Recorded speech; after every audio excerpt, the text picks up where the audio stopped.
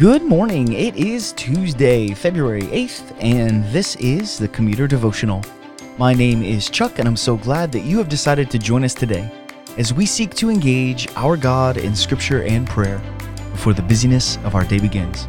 Well, I gotta be honest, I just recorded this episode, and I was thinking to myself, holy cow, this is a long episode. It's 12 minutes long, which is pretty long for this.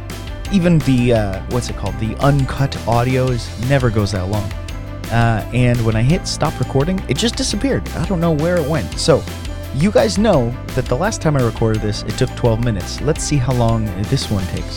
So with that being said, let me read our passage for us today. I'll pray and we'll dive into it. This is Hebrews chapter 5, verses 5 and 6. So also Christ did not exalt himself to be made a high priest, but was appointed by him who said to him, "You are my son. Today I have begotten you." As he says also in another place, "You are a priest forever, after the order of Melchizedek." Let's pray together. Father in heaven, as we begin our Tuesday, Lord, we ask for your help. This is a difficult passage. Even going through it once already, I don't feel super confident about the things that we're talking about in our passage today. So God, won't you help us just to figure out this character Melchizedek and put together biblical knowledge to get a right interpretation so that we can move forward into our day thinking more and more about our God. We pray these things in your Son's name. Amen. Well, my friends, if you had listened to, I think it was the first episode of the new year when I was introing the book of Hebrews, I had mentioned that there were going to be a few passages throughout the book that are really, really difficult. And in order to move through this book, I was going to have to take stands on certain issues just to move forward. And today is one of those passages. And so I want to just put that aside and move forward in what we're going to be talking about today. So in our passage, the author of Hebrews introduces a character that is not talked about in a whole lot of other parts of Scripture. And there are so many different stances that people take on it, and we're just going to have to hit it today. So let's read our passage one more time and kind of break it down. So it says in verses 5 and 6, "So also Christ did not exalt himself to be made a high priest, but was appointed by him who said to him, 'You are my son, today I have begotten you.' As he says also in another place, 'You are a high priest forever, after the order of Melchizedek.'" In yesterday's podcast, we began chapter 4, looking at this passage that the author of Hebrews introduced at the end of chapter 4.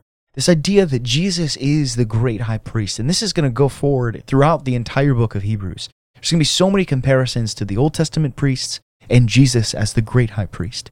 We learned in yesterday's passage that Jesus was not picked by God's people to be the Redeemer, in the same way that the priests in the Old Testament were not picked by God's people to be the priests. God appoints the priests, just as God appointed Jesus. In the last verse of our passage yesterday, in verse 4, it says that the office of high priest was inaugurated. God chose Aaron to be the priest. God's people didn't choose him. God chose Aaron. And from then on, the Levitical tribe, the tribe of Levi, were the priests of Israel. In our passage today, the author of Hebrews is moving this idea forward just one more notch. He says, Christ was not exalted to this position as high priest, but was appointed by the same one who said, "You are my son, today I have begotten you." Now this is obviously God the Father speaking. The second person of the Trinity is known as God the Son. He was given the name Jesus Christ when he came and was incarnated on earth. And he says, "Today I have begotten you." And this is such a puzzling saying because the Trinity always existed from eternity past.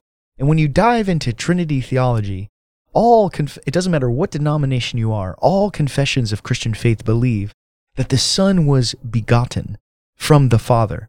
But this happened before time even began.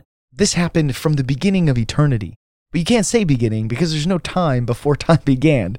It's a thing that makes us just scratch our heads and bow before God's word in this doctrine of the Trinity.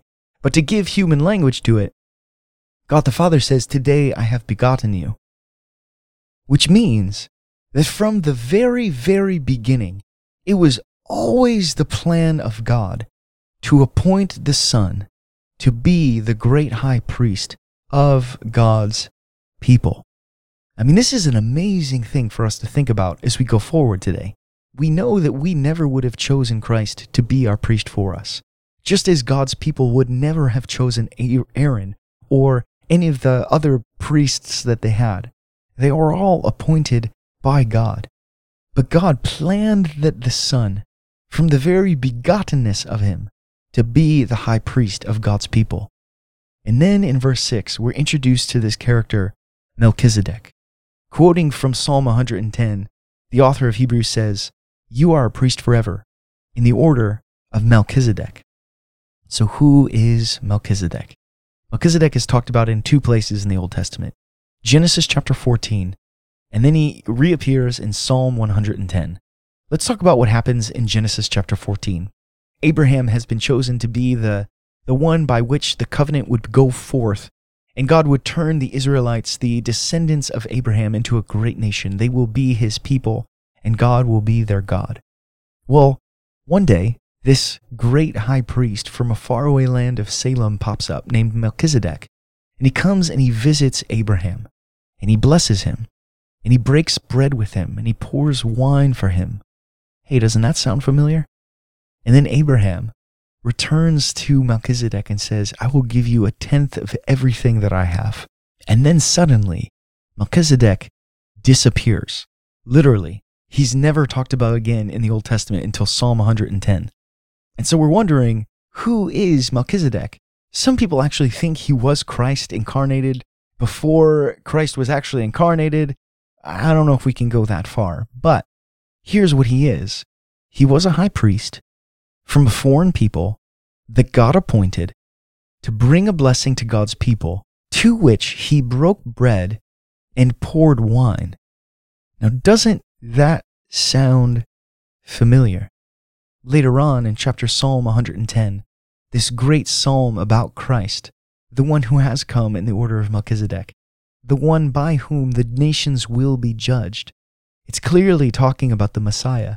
He says that he's from the order of Melchizedek, and that's what we find out in our verse today, in chapter 5 of Hebrews. It can't mean that Jesus is from the lineage of Melchizedek, because we know that Jesus had to come, the Messiah had to come from the line of Abraham and from the line of David, and Melchizedek is clearly not an Israelite.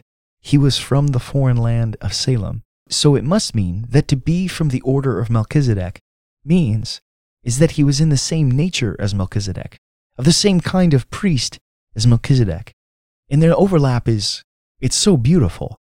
I mean, Jesus is foreign in one sense. He came from a faraway land. He came from heaven to become man. He did come and bless his people.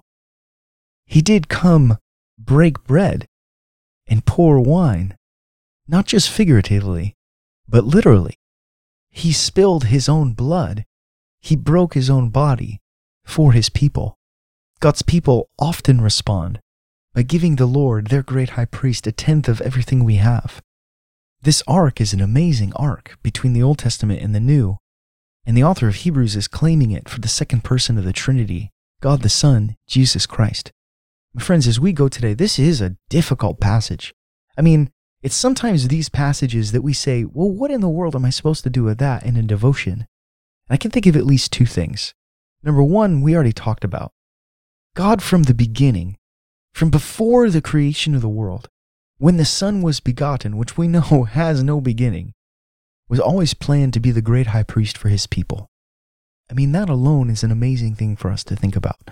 But then secondly, I would encourage you, spend time in Genesis 14. Spend time today in Psalm 110. Read, listen, meditate on these passages. Scriptures like ours today drive us on a treasure hunt to other parts of Scripture to pull out as much truth as we can so that we can understand what is before us. My friends, let's do this together today. Let me close us in prayer.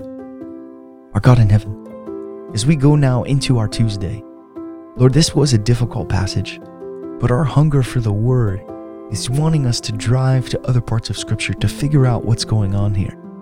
The name Melchizedek brings so many question marks, and it makes us want to go to Genesis 14, Psalm 110, and see what the author of Hebrews could possibly be talking about. Is there more there, Lord? Help us to find it.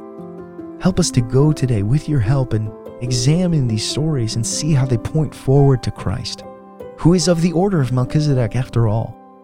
We're thankful that from the very beginning, from before our minds can even comprehend, you plan to send your Son to be the great high priest for our people.